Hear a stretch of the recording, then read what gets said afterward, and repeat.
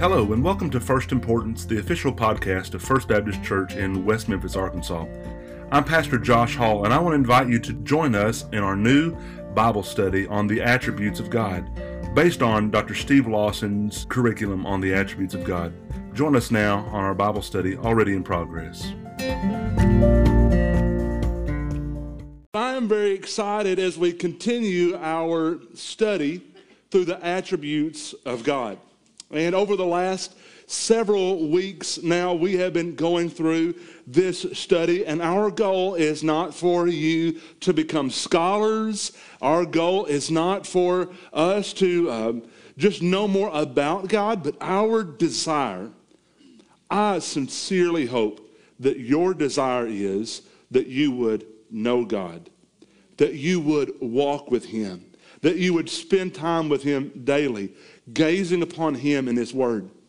And that's what this study is about. What does the Scripture say about God? It doesn't matter what makes you feel good. As a matter of fact, most of the times, if you have a philosophy that makes you feel good, a lot of times those philosophies are wrong. It doesn't matter what is popular. It doesn't matter what is even dictated to us by people around us. What matters is, what does the Bible have to say about who our God is? Amen. That's why the Bible is so important.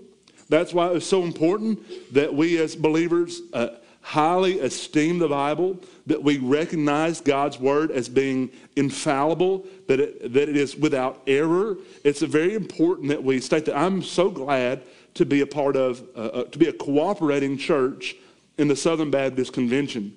And the Southern Baptist Convention has gone through that battle. We continue to go through the battle on the authority of Scripture, on how this Word is without error. And we continue, if you've read our articles over the last 2 weeks and the coming weeks, you'll see how the Southern Baptist Convention is still going through small conflicts and struggles as, I believe, we seek to not only regard the authority, but the sufficiency of the Scripture, that God's Word is enough for us. Do you believe that, church? Amen. And I am thankful for God's Word. Tonight we're going to look at God's Word, and we are going to see who our God is through His Word. As we have gone through this study together, we have looked at several attributes of our God. We have gazed upon Him together as we have looked firstly at His self-existence. That is to say, just to remind you tonight, when I say that God is self-existent, I mean that He does not need anyone or anything to exist. He is not relying upon anyone or anything. He is not relying upon His creation to bring Him joy. God simply is in need of nothing for His own existence and His own joy. That's our God. You and I are constantly in need of things. We are constantly relying upon others. Our God doesn't have to lean on anyone or anything. He is self-existent. During our second week, we looked at the spirituality of God. When we say the spirituality of God, what we say about our God is that He is without physical body. Our God is spirit. And there will be natural implications, or there will be, I don't know, natural is the right word. There'll be implications for that on our attribute that we study tonight. Our God is spirit.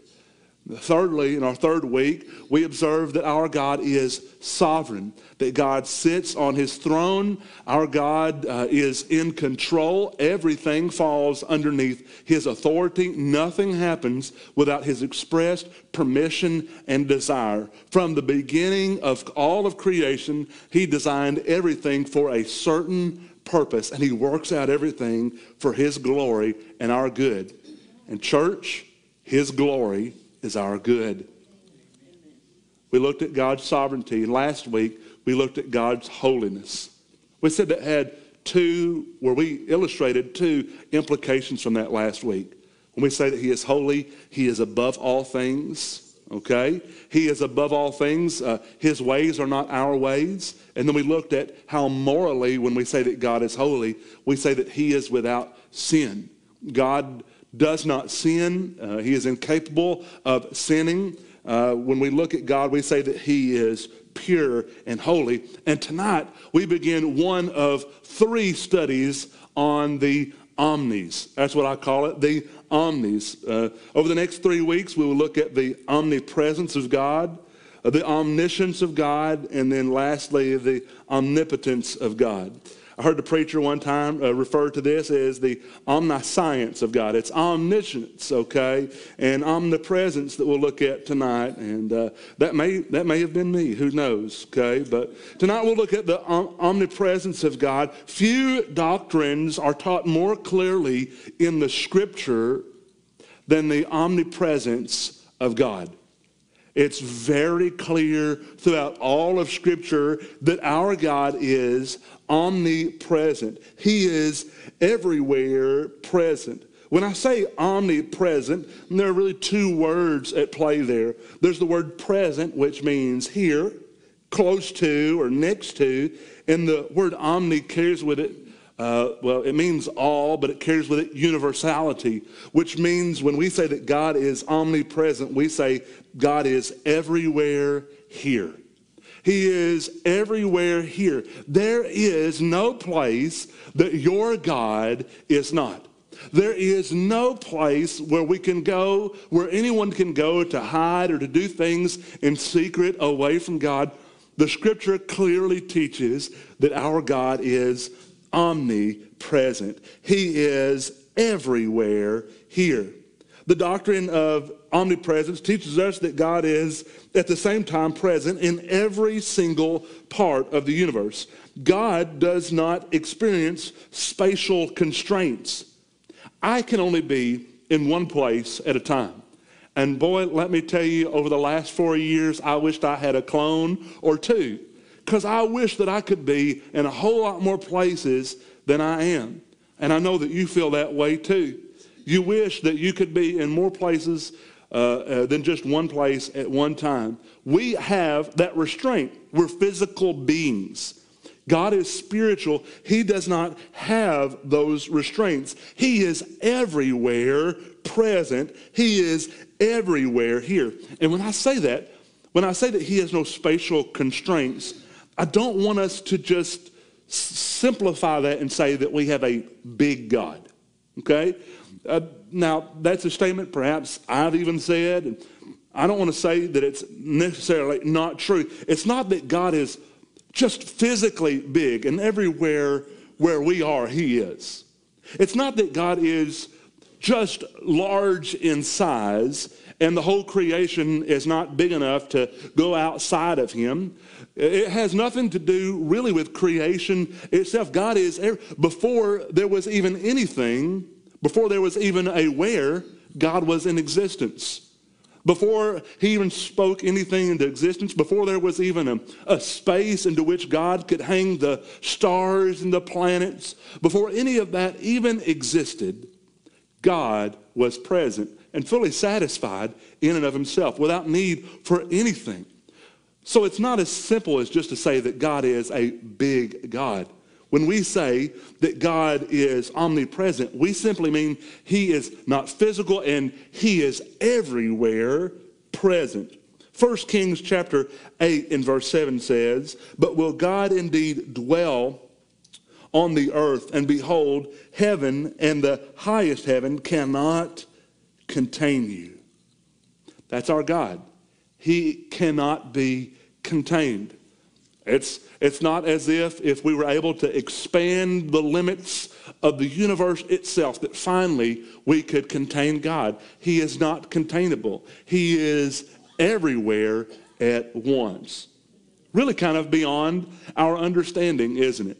Really beyond our full comprehension. He is present everywhere, but I also want you to know this: he is everywhere, all present. Now, we acknowledge we can't be everywhere at once, but sometimes we can't even be somewhere at once. You know what I'm saying? Have you ever been in a conversation with somebody and you've had to say, "Would you please repeat everything you just said? My body was here, my mind was not." When my wife asked me that question that freezes my body and makes the hair on the back of my neck stand up when she says, "What did I just say?" I acknowledge that not only am I not everywhere at once, but sometimes I'm not even somewhere all at once myself. God is everywhere, all present. That means that there's not just a piece of God here tonight and a piece of God's presence in China with our brothers and sisters who perhaps are worshiping in some undisclosed location. There's not just a little piece of God on Jupiter and then farther beyond that. No, God is everywhere present, all present.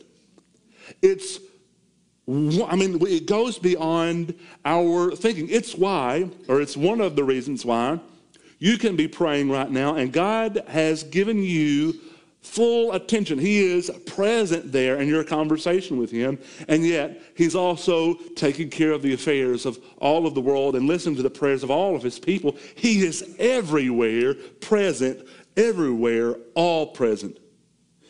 Perhaps the scripture that comes to our minds the quickest when we think of God's omnipresence is Psalm 139. In Psalm 139, in verses 7 through 12, we read of God's omnipresence. If you have your Bibles, turn there real quick. Let's read this together and learn about the presence, the omnipresence of our God. Psalm 139, beginning in verse 7. Psalm 139, beginning in verse 7. The psalmist says, "Where shall I go from your spirit? Or where shall I flee from your presence? If I ascend to heaven, you are there. If I make my bed in Sheol, you are there." Sheol is death. It's the grave. Verse 9. "If I take the wings of the morning and dwell in the uttermost parts of the sea, even there your hand shall lead me, and your right hand shall hold me." What is the psalmist saying here? It's almost like a panorama. It's not just north, south, east, and west. Everywhere you go, he's there. It's like a panorama. Have you seen these 360 panoramas? I've spoken about this before. There is one that I can't stop talking about. And I've said it like probably every sermon I've preached since I've seen this picture. The new rover on Mars took a 360 panorama of the nighttime sky in Mars, and it is just beautiful. I mean, it is just captivating. You can see it on NASA's website. You scroll your mouse and you can look all the way around and you can look up. There's only so far you can actually look down, so it's not full encompassing. God is everywhere. Every single place. The psalmist asks this question, where can I go to escape you? Perhaps to escape your conviction, to escape your judgment, to escape these things. Where can I go? And the answer is obviously nowhere. There is nowhere that I can go to escape your presence. It says, if I go to heaven, you're there. If I make my bed even in death, you are there. If I take the wings of the morning, verse 9, and dwell in the uttermost parts of the sea, where no one else is, there you are. Even there your hand shall lead me, your right hand shall hold me. If I say, surely the darkness shall cover me, and the light about me be night, even the darkness is not dark to you. The night is bright as the day, for darkness is as light with you. Think about that. Have there been times in your life when you've been in the night and darkness and you've been unable to see what is going on around you? There's no question in this church. I've admitted it over and over again. I don't like the complete darkness. I get frightened still at the complete darkness. I don't like it like that because you don't know. The saying is, I'm not afraid of the dark. I'm afraid of what's in the dark. Who's looking in at me? Listen, God is not afraid of what's in the dark. Even darkness is not dark to him. Everywhere you go to try to hide, everything doesn't make a difference. He's there, regardless. Now let's go a little bit deeper here. And in Roman numeral 2, you'll see that he is present in the heights of heaven. This doesn't require us to suspend reason, but to understand that this is something greater than even that we can really understand. Scripture attests that God rules from the highest place. Our God is in heaven. He rules there. He is there. He is on his throne. He is present, fully present on his throne. Psalm 123 and verse 1 says, "To you I lift up my eyes, O you who are enthroned in the heavens." God is present on his throne. This is extremely important, believers, for us to understand. He is present there while also present here. In the ancient Greek religions, when a god wanted to, little g God, when a god wanted to see what was going on the earth, they would leave Mount Olympus and they would come down to the earth to see what was going on. And when they left Mount Olympus, they weren't still there. They weren't real gods, of course. This is mythology. This is untrue. Of course, this is idolatry. They would leave their place on Mount Olympus. They would come down, and Mount Olympus would be vacant. Their spot would not be there. But friends, I want you to know this, that as God is present here, he still sits on his throne. There is not an intermediary there who is taking his place while he is busy. There is not a steward of the throne of heaven. Our God sits on his throne, fully present there. It ensures his sovereignty. God's throne is high and lifted up. Isaiah 6 in verse 1, when Isaiah comes into the throne room of God, the kings of the earth may have passed away, but God is still on his throne. And in Revelation chapter 4, verses 1 through 2, we see God is on his throne. Christians in all places at all times can trust in the knowledge that their God is in absolute control and is actively at work in their lives. When we can understand that God is present on his throne, we can know that he's working out all things together for our good. We can know that regardless of what's happening, well, that's why the psalmist will say, "Be still and know that he is God. I'm not going to be afraid even if the mountains are cast into the sea, though everything changes around me, though everything goes against the way that I want it to, though I'm broken and like Job, you have everything taken away from me, all of my children and my finances and my health like Job, and though I'm left with friends who do nothing but sit around and ridicule me, Job could understand, I know that my Redeemer lives and I will see him in the land of the living. I will set my eyes upon him." We can know that because God is on his throne, and God can be on his throne and still involved in all of human affairs because of his omnipresence. He is everywhere present and everywhere all present. He is present in heaven. Roman numeral 3, you see that he is present near the earth. We spoke about this last week, but there is this common theme that you'll hear from people during times of tragedy, that God is either all good or he is all powerful, but he can't be all good and all powerful. If he's all good, he won't allow certain things to happen on the earth. And the fact that things happen on the earth that we deem to be bad, we would say, well, then he can't be all powerful or he would have stopped it. If he's all good, he would have stopped it. So he must be all powerful, or he must not be good at all and he just doesn't care about us. He just does whatever he wants to do. He's just all powerful. The fact that when we look at his omnipresence, we can understand that our God is not a deistic God. He's not a God who set things into motion and then stepped back away from human affairs. He is present in heaven and he is present here on earth. He sees everything that goes on. He knows what's going on in your lives. He knows what's going on in the drive over here. He was there. There's going to be a day, believers, when we will stand before God. We'll give an account of things that we've done in the flesh. And the reason that we'll have to give an account is because there was someone keeping record. God is there. He knows everything. everything that's gone on in your mind, everything that you didn't say but you wanted to say. He knows everything that is going to happen this afternoon before it's even done. God is omnipresent. He is everywhere here on this earth. The God who is exalted on high, who is transcendent, is also present with his people. Scripture affirms God's commitment to his creation and to his people. God is present on earth as in heaven. Deuteronomy chapter 4 and verse 39. Know therefore today and by your heart that the Lord is God in heaven above and the earth beneath. There is no other. And when we say that he is present here on the earth, of course, we know that great promise that he gave us as he ascended to the Father. Lo, I am with you always, even to the end of the earth, to the age.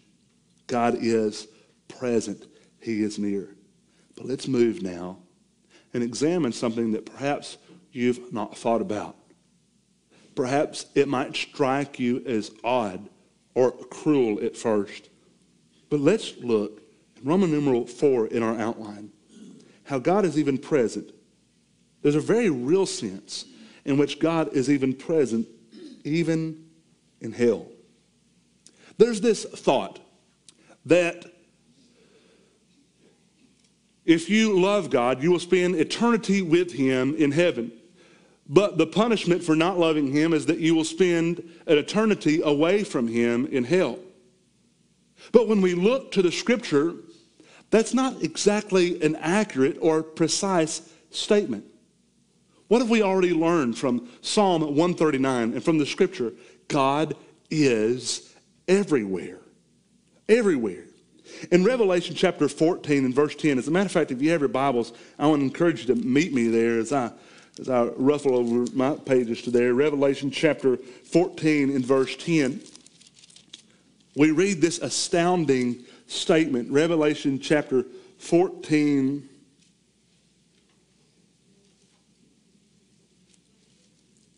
Let's begin in verse 9. Another angel, a third, followed him, saying with a loud voice, if anyone worships the beast and its image and receives a mark on his forehead or on his hand, he will also drink the wine of God's wrath, poured full strength into the cup of his anger. How about that for imagery? And he will be tormented with fire and sulfur, listen, in the presence of the holy angels and in the presence of the Lamb. Friends, I tell you that in a very real sense, God is present even in the depths of hell, displaying his judgment against sin, displaying his wrath for unrepentance, displaying this part of his character. Hell is often described as his absence. I tell you today that the people who will spend an eternity in hell would only wish that he would be absent from that place. A constant reminder. And it's not like people get to hell and they say, I wished I could turn back and be saved. Even the rich man and Lazarus, he didn't want to repent at that time. He wanted them to go, an angel to go and tell his friends, his family about this so they wouldn't. Every momentless moment in eternity, in the real place called hell, will be filled with people who are still gnashing their teeth, who are still cursing to God, who has condemned them because of their sin, their refusal to repent and call upon Jesus as Lord. God is present. We know God is present in blessings. When we say God is here, he is with us. Throughout the scripture, we see that his presence is counted as a blessing, but also throughout scripture, you'll see that his presence, when you are in sin, when you are in idolatry, when you're away from him, his presence is a fearful presence. His presence brings with it judgment. His presence brings with it accountability. He's present everywhere. And by the way, none of that compromises his love. None of it compromises his peace. None of it none of his traits are contradictory toward one another. God is present everywhere, always present. So let me give you some reasons why this is an opportunity for worship for us. Why God's omnipresence is not just something you write down in a notebook, check it off your list and say, we've learned about that. Why it's applicable to your life. It is a source of tremendous encouragement. God is with us in the midst of trial and adversity. God is there. I think of that account in the scripture where Shadrach, Meshach, and Abednego refused to bow the knee to that idol and worship a false god. They could not. Their love for their God compelled them that even though they could die a gruesome and painful death, they could not bow the knee. And so when given yet another opportunity for the trumpets to blow and for them to change their mind, they would not bow again. And so the king instructed his guards and those officials to heat up the fiery furnace hotter than it had ever been. It got so hot that those, or even a guard who went up toward it to get it hotter, died because of the heat and the flames. And yet they throw Shadrach, Meshach, and Abednego in that fiery furnace. That will teach them not to bow. That will teach anyone else who wants to buck the king of Babylon, to buck the kings of this earth. That will teach everyone. A lesson is going to be shown here. And then King Nebuchadnezzar looks in that fire. He said, boys, I thought we threw in only 3, but I see a 4th. And the 4th has the appearance of the Son of Man. Jesus was there present with them. And he's present with us in every trial. It may feel like he's a long way off. Oh, Father, you feel so distant from me. And perhaps my sin has made me feel so distant from you. You may feel like you are so far off from him. But I want you to know that he is near. In trials, when no one else around you understands what you're going through, he's there next to you. That poem about the footprints in the sand, you won't find that in the Bible, but I'm going to tell you what, it's absolutely true. There are times in your life when you felt like you were alone. There was only one track of footprints in that sand, but it was Jesus carrying you all along. His omnipresence ensures that he is with you at all times, that he is committed to his people. Satan is not omnipresent. He can't be everywhere at once. He's already lost the battle. He knows that. Our God is omnipresent. So even when Satan brings things against you, your God is a billion steps ahead of him. He's omnipresent. But not only is it a source of tremendous encouragement, but it's a grave warning. It's a grave warning. You can't sin and get away from it. You can't hide things from God. You can hide things from me. Man, you could put up a good show. You could ask me to do your funeral, and I could tell everyone there that you were the best person I knew. If anyone was saved, I knew that it would be you. You can fool me. You can't fool God. His omnipresence is an assurance. It's not only encouragement, it's a grave warning. That even when no one else can see, he can. Even when no one else knows, he knows. That those who oppose God can never flee from him. It's a warning to the world as much as it is to the church. Where can I hide from your presence? Nowhere. There's coming a day, as a matter of fact, in the book of Revelation, it's recorded, when the earth is coming to an end and God is pouring out his judgment on the earth, that people will cry out to God, God, let me die. Let the rocks fall down on me. Let me die. They will acknowledge that He is even the one causing this to happen, and yet death will evade them, still living in misery on the earth as it meets its end. It's a grave warning. His omnipresence is a grave warning to all the world that he sees, he knows, and he will hold you accountable. The good news is that God has sent his only son, Jesus, to come to this earth, live a perfect life, take on our flesh, unite himself with our flesh forever, die on the cross for us, take the weight of our sin, the punishment for our sin. He died on the cross, rose again on the third day, and we can have a relationship with him and be in the presence of his joy and relationship. We can experience his purity and that we don't have to face his wrath. Our God is omnipresent. And friends, if that's not something to be happy about, if that's not something to get happy about, I don't know what is.